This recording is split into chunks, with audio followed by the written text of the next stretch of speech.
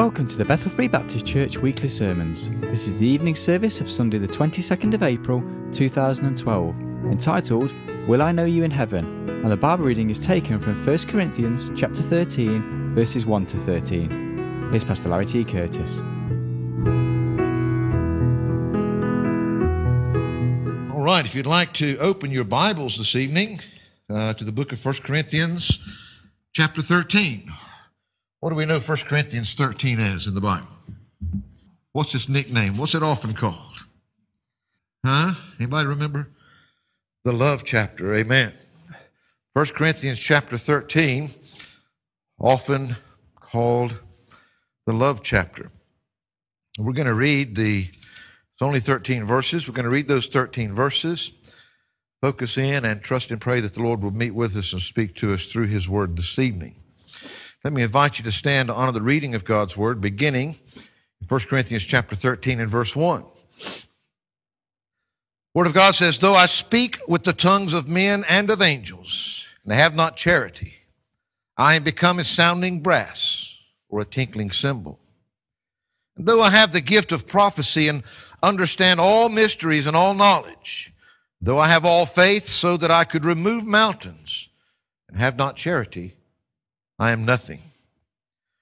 Though I bestow all my goods to feed the poor, though I give my body to be burned and have not charity, it profiteth me nothing. Charity suffereth long and is kind. Charity envieth not. Charity vaunteth not itself, is not puffed up, doth not behave itself unseemly, seeketh not her own, is not easily provoked, thinketh no evil, rejoiceth not in iniquity, but rejoiceth in the truth, beareth all things, believeth all things, hopeth all things, endureth all things.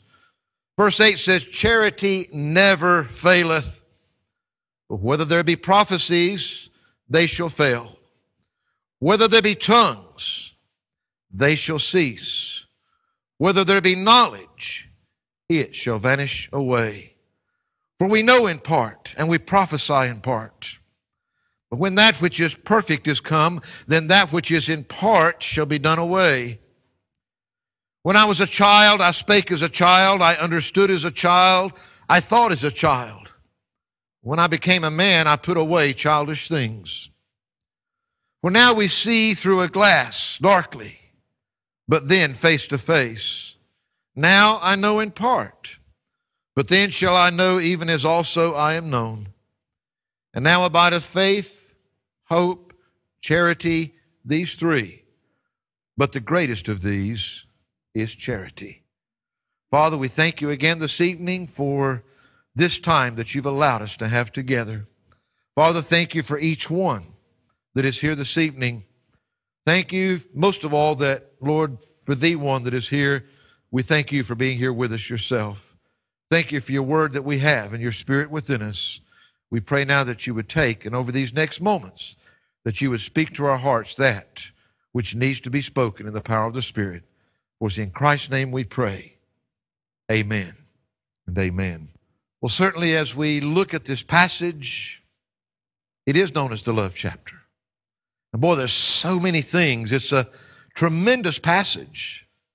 You know, it's easy to speak those words, I love you, or I love so-and-so, or I love something or somebody. Problem is, we love everything. You've heard me say before that we love our food, we love our sleep, just like we love somebody. We just toss that word around so much, but the Bible tells us here with this love that it's more than just a feeling. It's more than an emotion, it's an action. And of course, we see many things about love here that it's far more than just speaking the words. But I want to draw your attention specifically down to the latter part of that chapter. And of course, as we look there are often a lot of questions that are asked either of ourselves or to someone else or someone else to us about what it's going to be like in heaven. There's so many areas that we wonder about, and Just to give you a few that I certainly have been asked to me in past times is, just what kind of existence will we have there?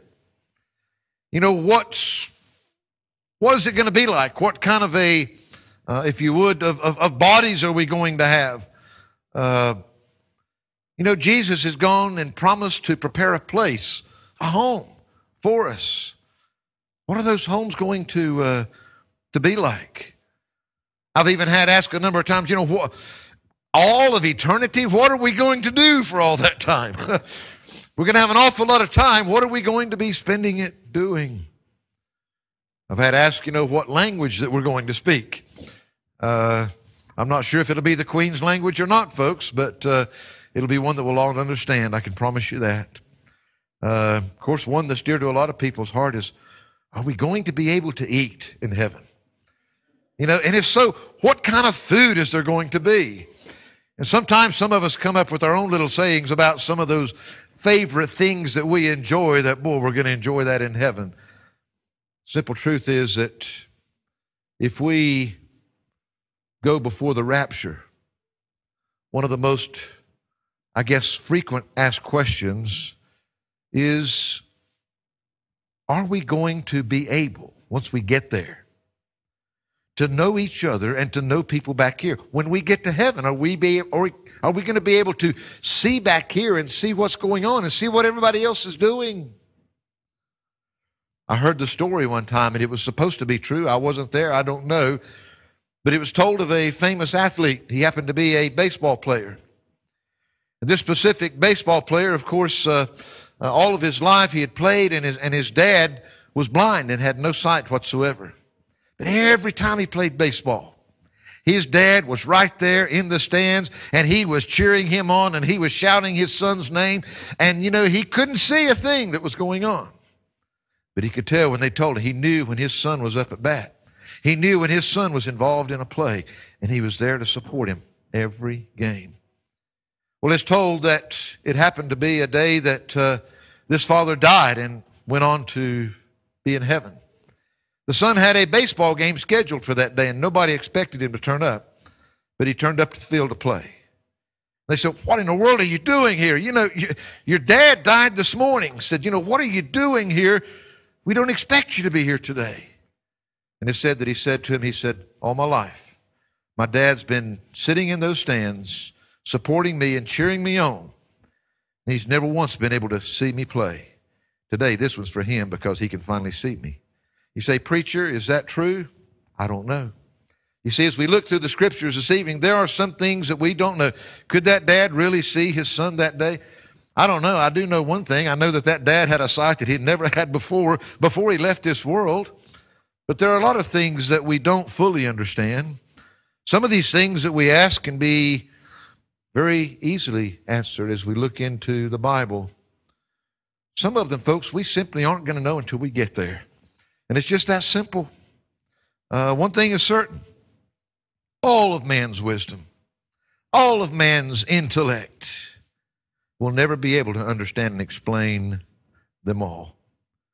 We find another passage that is right here in 1 Corinthians also. If you turn back with me to 1 Corinthians chapter 2, I just want to give you some scriptures this evening that I hope will encourage you, excite you, make you look forward to your trip to heaven one day a little bit more. In 1 Corinthians chapter 2, notice what the Bible says beginning here in verse 1. He says, and I, brethren, when I came to you, came not with excellency of speech or of wisdom, declaring unto you the testimony of God. For I determined not to know anything among you save Jesus Christ and him crucified. And I was with you in weakness and in fear and in much trembling. And my speech and my preaching was not with enticing words of man's wisdom, but in demonstration of the Spirit and of power, that your faith should not stand in the wisdom of men, but in the power of God. Howbeit we speak wisdom among them that are perfect, yet not the wisdom of this world, nor of the princes of this world that come to naught. But we speak the wisdom of God in a mystery, even the hidden wisdom which God ordained before the world unto our glory, which none of the princes of this world knew. For had they known it, they would not have crucified the Lord of glory.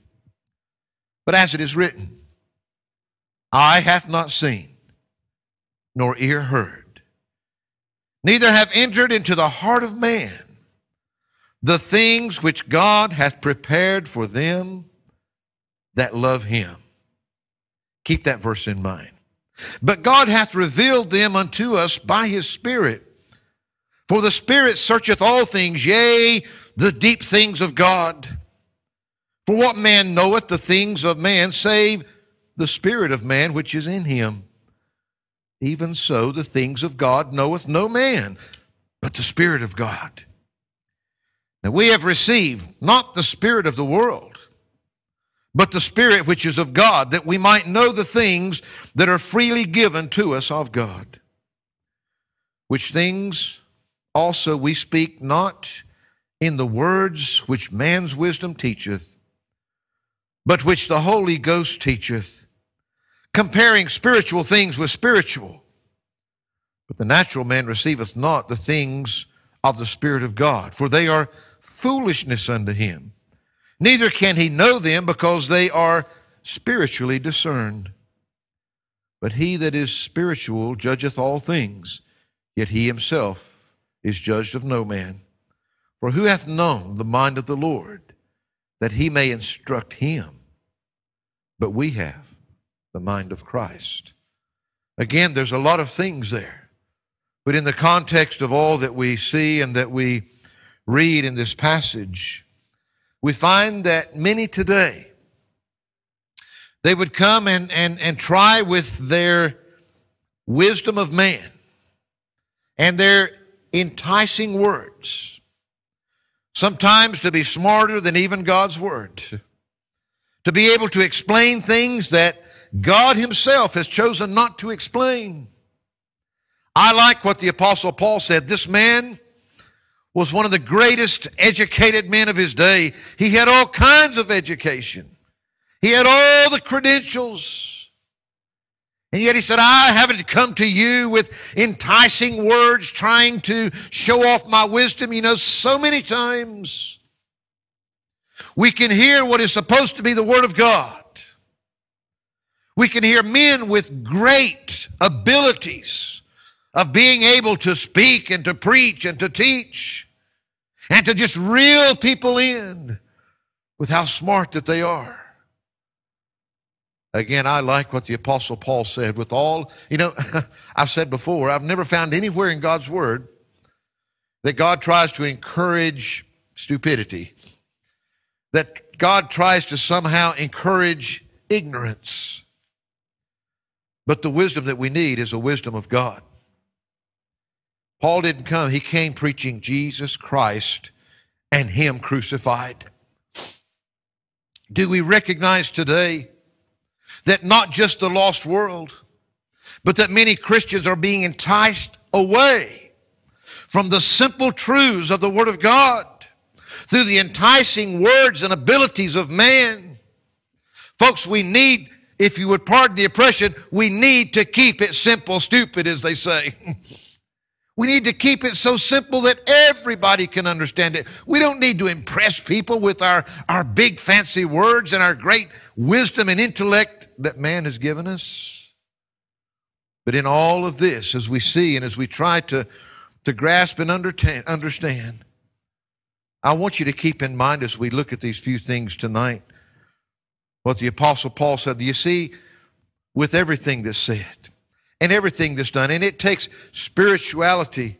It takes a spiritual man to understand spiritual things. The natural man can't understand them. But let's grasp this and understand this. When we ask all these questions about heaven, boy, I like this idea.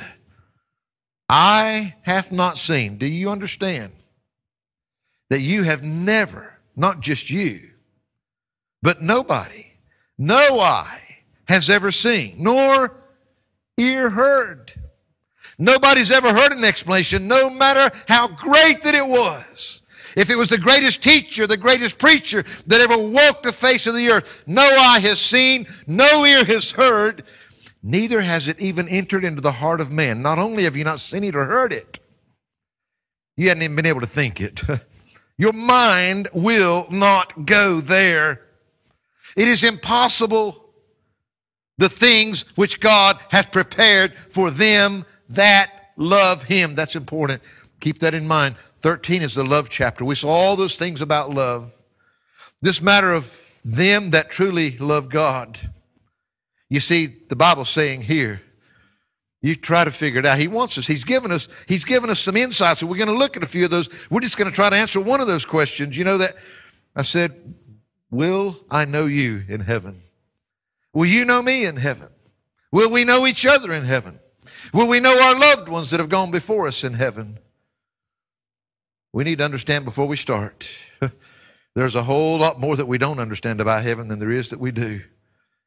And what we do understand, it's so great, it's so far beyond anything that we've ever experienced on this earth. And yet, we hadn't even been able to get our minds to go to the wonder of all that's there for us. God, through the Holy Spirit, you see the mind of Christ, Jesus Christ, living and dwelling within us with our greatest understanding. Only He can give us that which really is worth understanding anyway. Our focus this evening, will we know each other in heaven?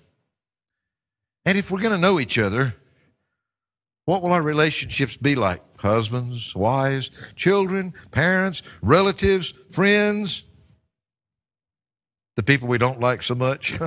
We wouldn't call them enemies, but what's our relationship with people going to be like? Well, for a lot of people, there's one verse which was in our original reading this evening that many would use as a proof text in saying that, yes, we're going to all know each other.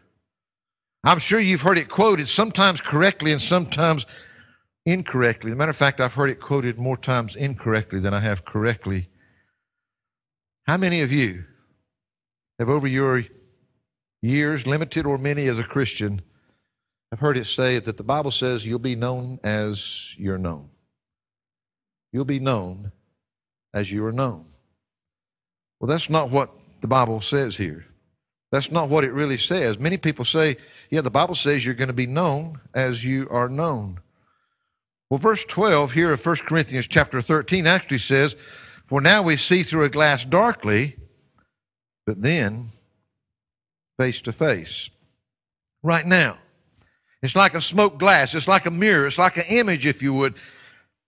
We're not seeing clearly the clear picture. We're seeing reflections of it.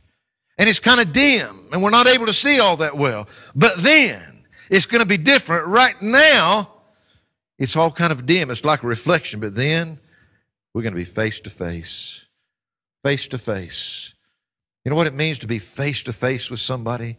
Right there in your face. I've told you before, I've had some people too face to face to me. I can remember my TI or DI or whatever you want to call him in boot camp. I can remember when he was about that face-to-face with me and he was screaming at the top of his voice. That's a little bit too face-to-face for me. I could see and hear very clearly. There was no dimness. There was no reflection. We were face-to-face. The simple truth is that in the matter of spiritual matters, in the matter of understanding God, of knowing God and the things of God, right now at our best, we can get a reflection of it. But there's coming a time when we're going to be face to face. There'll be no reflection. There'll be no dimness. He says, now I know in part, but then shall I know even as also I am known. You see, the Bible doesn't say you're going to be known as you're known. The Bible says, then shall I know even as also I am known. Now, back up and look what it says there in verse 9. It says, for we know in part, and we prophesy in part. If we only know in part, then remember, prophecy prophecy for our day, the telling forth of the Word of God, that gift of being able to teach the Word of God, to declare it forth, what God has said in His Word. If we only know in part, we can only prophesy in part. We can only prophesy that which we know. And then, of course, in verse 12, he says, "For now we see through a glass darkly, but then face to face. Now I know in part." Both of these verses are dealing with this matter of only knowing in part. But something changes. Something changes that knowing in part to knowing the same way that I am known. Then shall I know, even as also I am known. Look just a couple of pages back in your Bible. 1 Corinthians chapter 8. Notice what it says there just in the first few verses. He says, "Now, as touching things offered unto idols, we know that we all have knowledge. Knowledge puffeth up, but," there it is again, "that charity, that love edifieth. And if any man think that he knoweth anything, he knoweth nothing, yet as he ought to know." He says in verse 3, "But if any man love God, the same is known of him." You see, you can't separate these things. The context of 1 Corinthians chapter 13 is charity. It is love. As we look at these things here, if we keep that in mind, there's something that happens here, something that changes our knowing and our very best right now. We know in part, but then we're going to know in a different way. We're going to know in the same way that we are known. What does that mean? Verse 9 said, "For we know in part, and we prophesy in part." But notice the next verse, "But when that which is perfect is come, then that which is in part shall be done away." That's when the change takes place. When that which is perfect is come. Now, there are a lot of good debates about that verse, and I know you've probably heard some of them and read some of them. What in the world is that which is perfect? Well, some would say that that which is perfect is the Word of God. Well, do you believe the Word of God is perfect? I do. I believe the Word of God is perfect, but I also know this. That can't be what he's talking about here, because I'm not face to face with him yet. I've just got through studying all these passages at my very best, even with the Lord showing me spiritually everything that's in here. I only know in part. I can live a lifetime and I can never know the depths of God's Word because I only have a reflection. I'm only able to know in part. My eyes haven't seen, my ears haven't heard. I haven't even been able to think of what God has in store for us in the place that He's prepared for us. Some say it's the return of Christ. Boy, there is no doubt that Christ is perfect.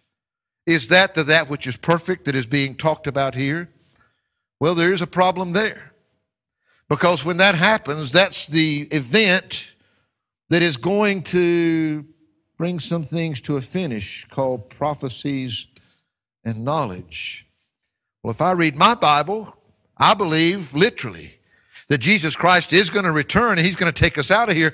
But I'll tell you something, there's 7 years of tribulation here on this earth where there's still a whole lot of prophesying and teaching and preaching that's still going to be going on. People are still only going to know in part during those years. So, yes, the Word of God is perfect. And yes, Jesus Christ is perfect.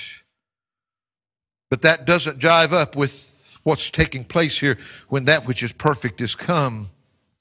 You see, there are others that believe, as I believe he is most likely referring to here, that he's talking about, folks, that eternal state when you and I, when we're face to face with our Creator, finally.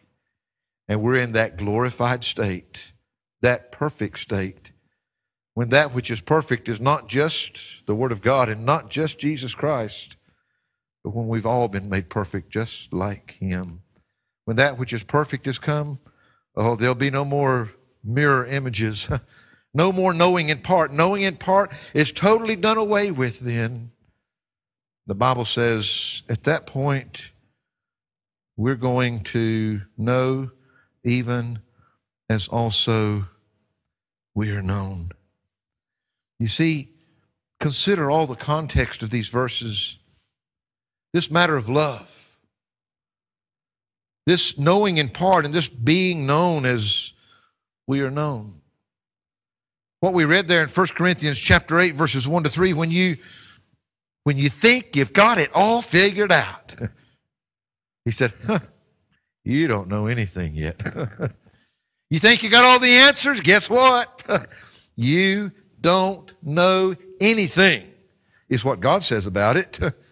There's coming a day when you will know. Right now, you still, at the very best, you only know in part. There's coming a day when you will know, when that which is perfect has come, when you will know in the same way that you're known. What is that? Who really knows you? Who really knows you except God? Do you know this? God knows you better than you know yourself. God knows everything about you. You see, it's my love for Him. This is all. You can't take the love away from it. It was His love for me that saved me. My love for Him.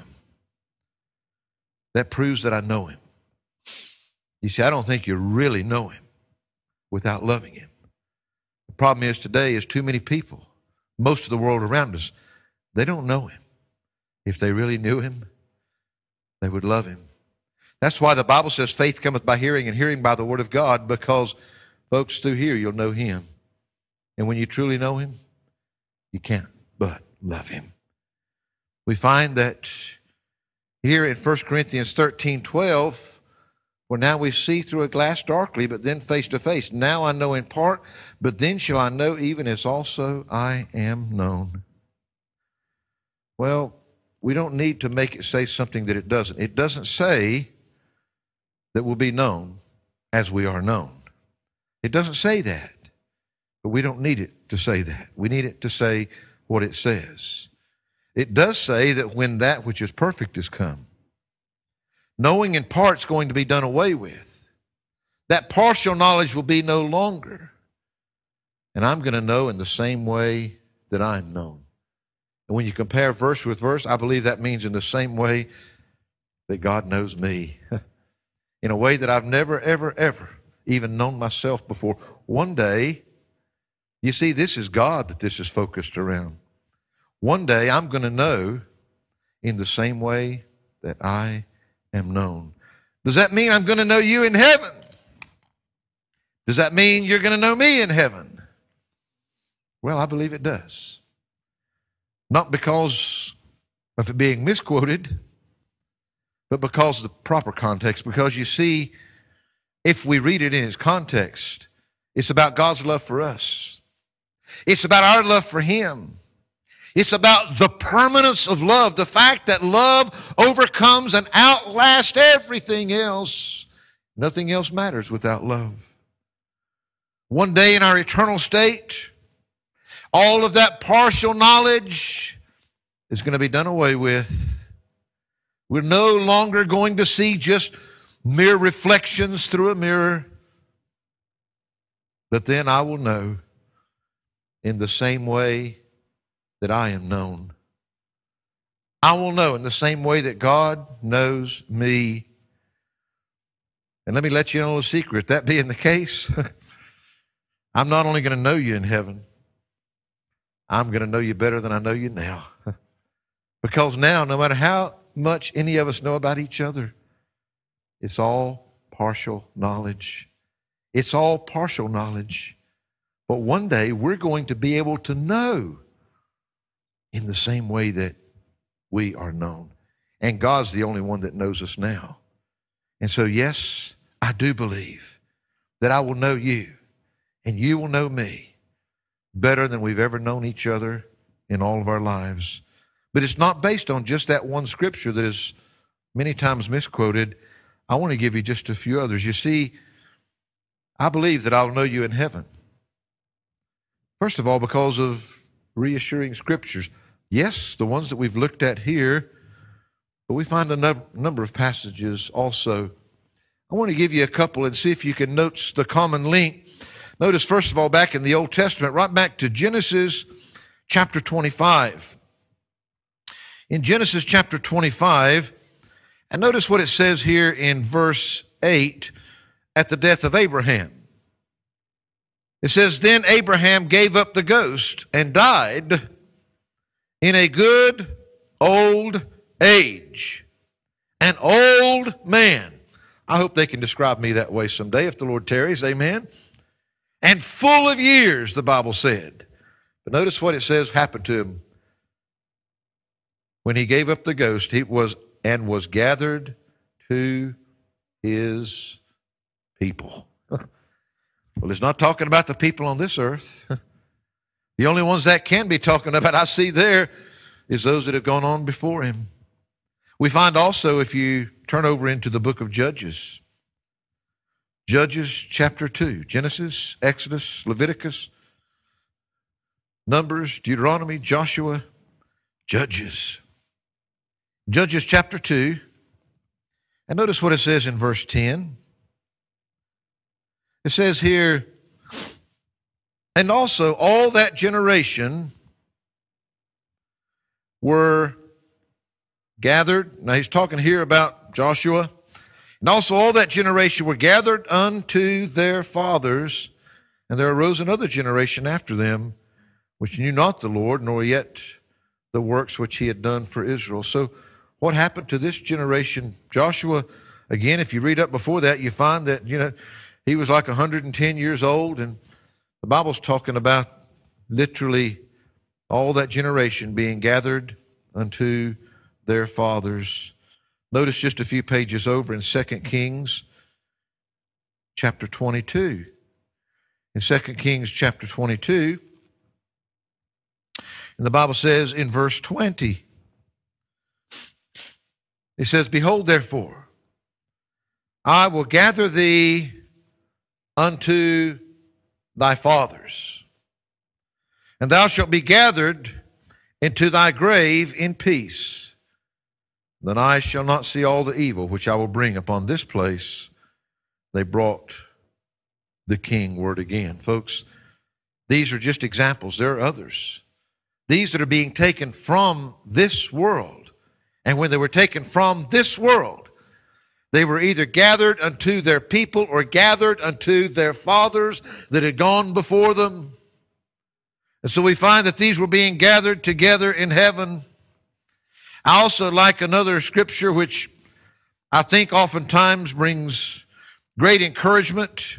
2 Samuel chapter 12.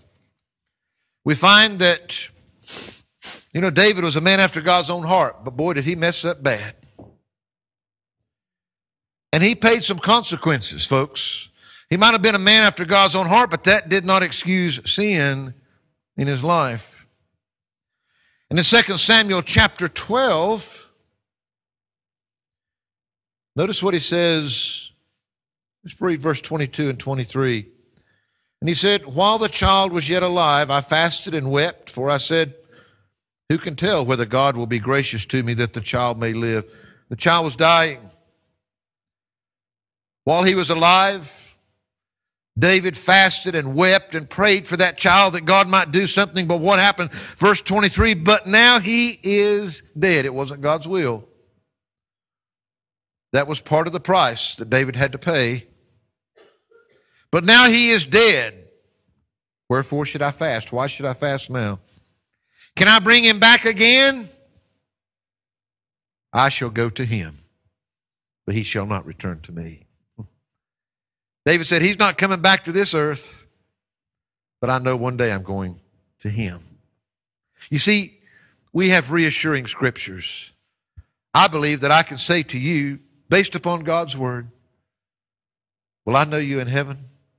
Will you know me in heaven? I believe absolutely. Not only because of reassuring scriptures, which all of it, we can look at any of these and call them that, but also of related stories. There's one story that Jesus himself relates to us in the Gospel of Luke chapter 16. Do you remember what we find in that chapter? Notice what he says beginning in verse 19.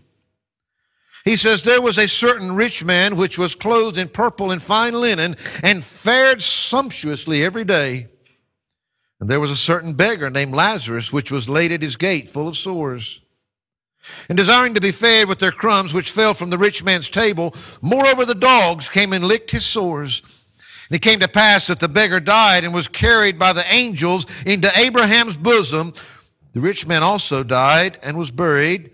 And in hell he lift up his eyes, being in torments, and seeth Abraham afar off, and Lazarus in his bosom.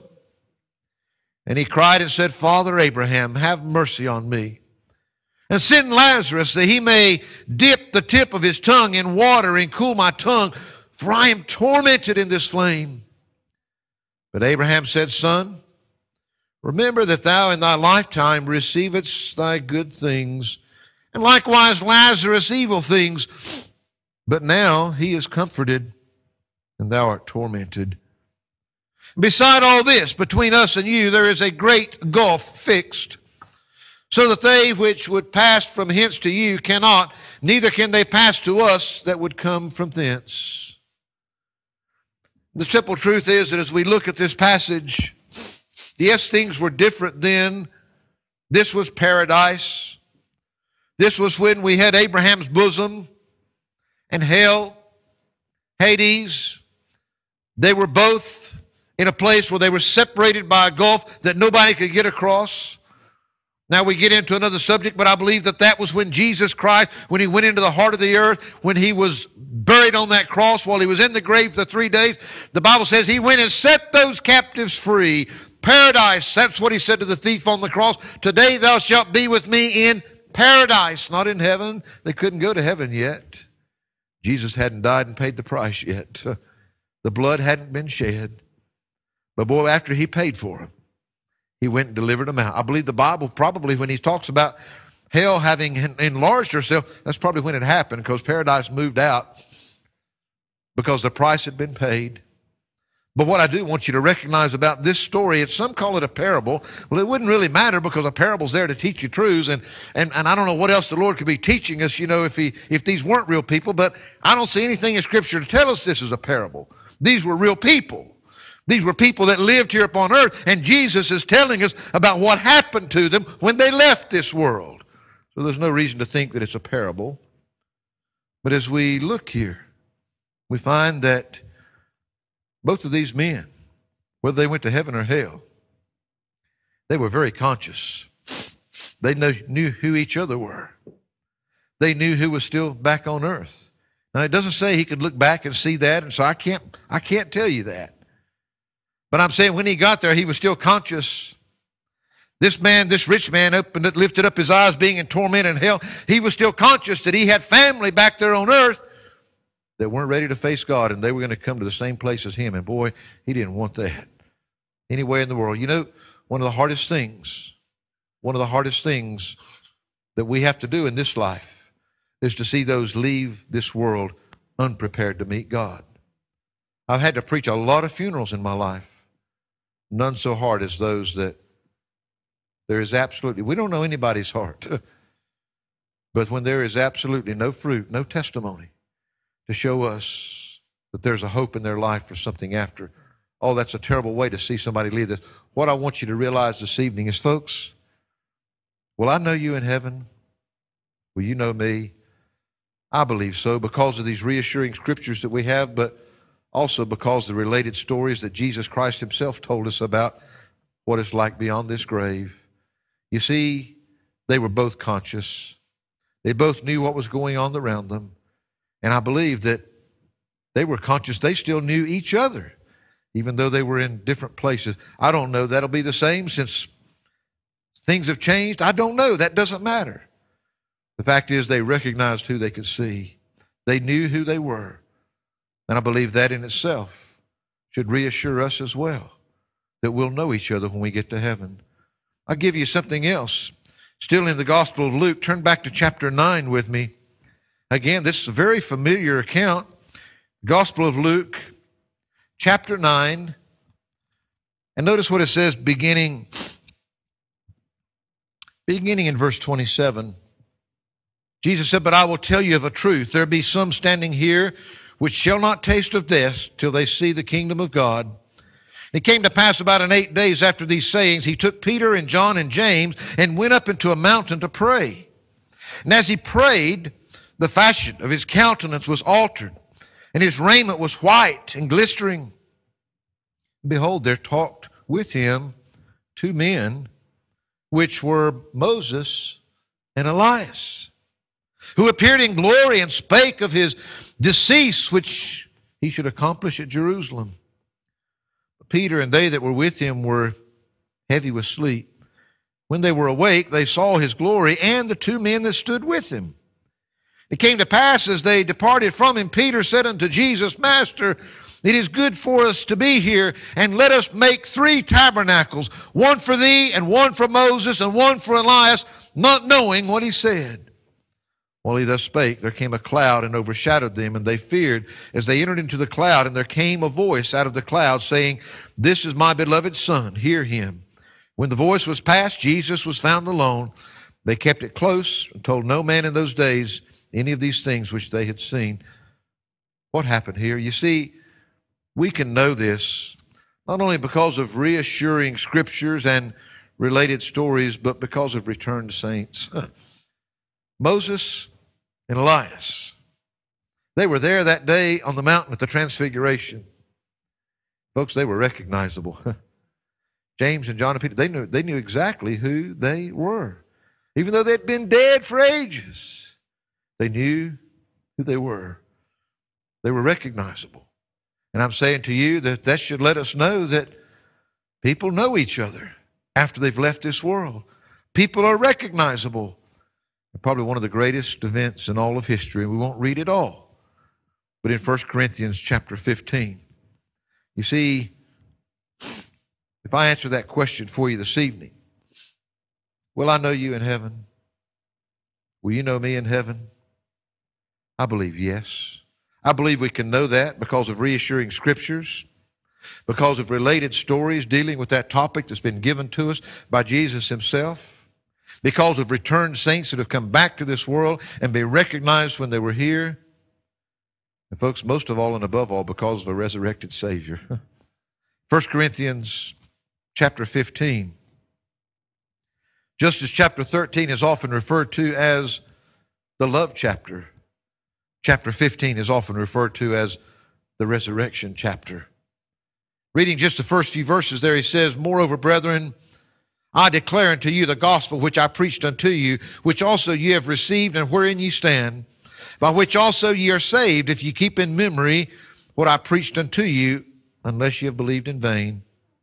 For I delivered unto you, first of all, that which I also received, how that Christ died for our sins according to the Scriptures, and that he was buried, and that he rose again the 3rd day according to the Scriptures." Notice. "And that he was seen of Cephas, then of the 12, and that he was seen of above 500 brethren at once, of whom the greater part remain unto this present, but some are fallen asleep. After that, he was seen of James, then of all the apostles." Paul says, "And last of all, he was seen of me also, as of one born out of due time." You see, from the time that Jesus Christ rose from the grave until he left this earth, the fact is that he was seen of a lot of people. And then even after he left this world, the Apostle Paul is one born out of time. On the road to Damascus that day, he saw Jesus, and he knew exactly who Jesus was. You see, the only reason we have the hope is because Jesus died and Jesus rose again. And after Jesus rose again, he was known. There were a couple of times that he chose to keep them from knowing for a time until something was right for him, but people knew who he was. He was known of man when he came. You see, at that time, Jesus was no longer mere flesh and blood as we know it. He was a spiritual being. Yet he was still recognizable to those who had only known him in the flesh before. We must remember that the flesh dies because of sin. The flesh dies because of sin, and our new state is a spiritual being. Now, Jesus Christ died for our sins. Our flesh dies for its own sin. I'm saying to you that yes, I will know you and you will know me, but I believe the Bible is clear that relationships aren't going to be the same as what we know them in this world. You see, the relationships that we know here in the flesh, we're not going to be in the flesh any longer. We're going to be in the Spirit. Spiritually, I'll no longer be the son of Larry and Virginia Curtis. I'll be the son of God, a child of God. Spiritually, I'll no longer be the groom of Jane Curtis, but I'll be the bride of Jesus Christ. The relationships we know are different. And there are many verses that attest to that.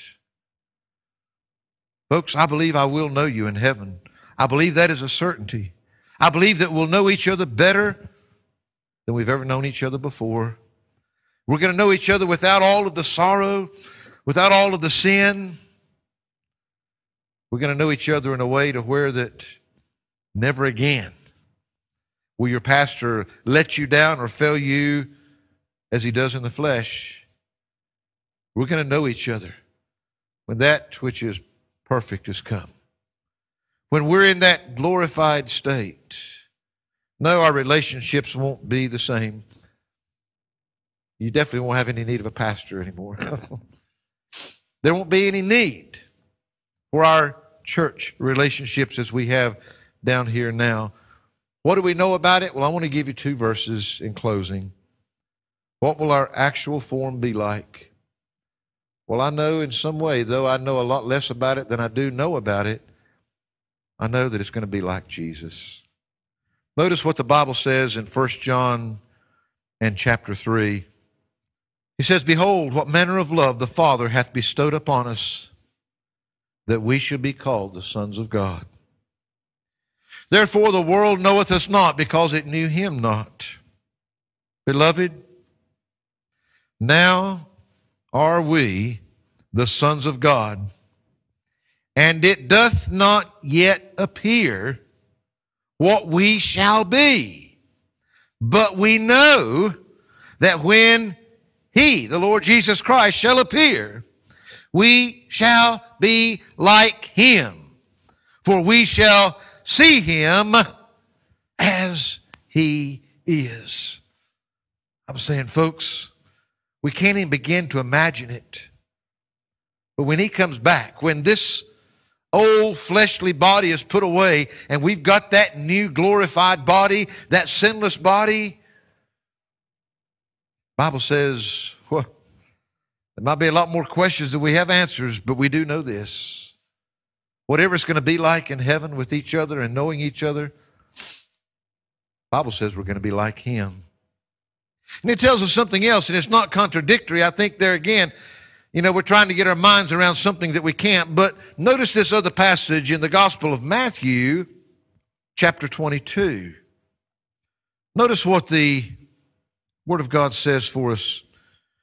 You notice in verse 29, it says, "Jesus answered and said unto them, Ye do err, not knowing the Scriptures, nor the power of God. For in the resurrection they neither marry, nor are given in marriage, but are as the angels of God in heaven. So, preacher, how can we be like Jesus and like the angels at the same time? Well, I think he's specifically showing us here that, folks, angels aren't male or female, man or woman. Are we going to know each other? I think better than ever before. But we're trying to think in a fleshly mind. We're trying to think in ways, that somehow, what does this mean? Well, I've heard it said a number of times that, we're going to all be 33 years old. There won't be any babies. There won't be any old people. We're going to all be 33 years old. Folks, there's no scripture to support that. Why do people say that? Well, because that's the age Jesus was when he left. That's supposed to be the perfect age and all those good things. What's being forgotten is this. Why do you think there would be an age if you're talking about eternity? The only reason we count years is because we're limited in the number we've got. It only matters because we've got a limited time. It only matters in the flesh. Our spiritual lives are eternal. They don't age. Years have nothing to do with it whatsoever. So, David knew he was going to see his infant baby.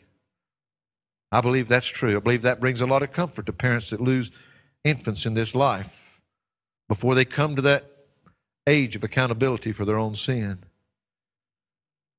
Truth is that I don't see anybody here this evening that's an infant. And as we look around, the thing is that we may not understand a lot. Why does he say we're like Jesus? Why does he say we're like angels? Well, I believe it's just giving us examples. Angels are not man or woman. Angels don't bear children. You see, there's so much scripture that would confirm the fact that believers will know each other in heaven. But the key is to be a believer. The child will be there with absolute certainty. But the parent, will I see you in heaven? The parent can only be assured of that reunion through the new birth, through the spiritual birth, because this flesh is going to die one day. And if that's the only life that you have, you see, I can't answer it any better than this. Well, I know you in heaven better than ever, as long as you're sure you're going to be there to join me. Because that's the only question in it. Not whether we'll know each other, but as to whether we'll be there. I believe the Bible, these are all just simple things, folks. It's one of those things that, that there's just so many things in the Bible that we go to that I believe the Bible shows us with absolute certainty, not because of a misquoted verse that says we're going to know as we were known. No, that verse is very important in the matter. I will be known. But the scripture there is talking about I'm going to be able to know in the same way that I am known now, in the way that God knows me now. We will know each other in that way, with no sin, with no possibility of it. This evening, if you know with certainty that you're a child of God, that you've been born again, and you're going to have to put up with me in heaven because I plan on being there, folks. And I don't think it's too far away. And I look forward to it. I enjoy living. I'm not looking forward to, whacking myself off or anything like that. I guess, you've heard me tell the story before of, the deacons sitting on the front row, and a lot of the churches used to do that. All the deacons lined up right there on the front row so they could amen the preacher real good while he was up there preaching. The preacher asked them, how many of them want to go to heaven? Everybody wants to go to heaven. Stand to your feet, he said. Everybody stood up except, one of his most faithful deacons sitting there. He just kept his seat. The preacher asked him, said, Brother Bob, Joe, Jill, whatever your name is, said, do you want to go to heaven? He said, well, sure, preacher, I want to go to heaven. He said, I thought you was getting a train load up to go right now, though. I was going to wait till the next load, you know. And I think most of us, we don't look forward to leaving this world. That's what the Apostle Paul, there's this battle. We sure look forward to the next one. We'd rather go with the rapture than by way of the grave. I can assure you that. I'm not afraid of death, but I'm not anxious to leave this world. I'm just anxious. I am anxious to be with my Lord. I am anxious to have that glorified body. I'm anxious that we can all know each other better than we've ever known each other. That we can know each other in a way where there'll be no sin, no letdowns, no failings. Boy, friends let each other down. If even somebody that was a remote friend can honestly read 1 Corinthians chapter 13 and really grasp what love is all about. God doesn't love us because we deserve it. We could not be more undeserving. But it's because He loves us so totally, unconditionally, that gives us the opportunity to love Him in return. And folks, that's what it really is all going to hinge on. Everything else is worthless. All that knowledge and all those prophecies and everything else without love, because God loved you enough to choose you. You've got to love Him enough. If you know Him, you will love Him. And if you love Him, you're going to be in heaven. And one day we're going to all be there and we'll all know each other for eternity. Let's sing for our closing hymn tonight. Again, it's a great old song. I love it, though. I can remember it was around a long time before I was. But it's still one that we can sing together this evening, which says, "In the sweet by and by."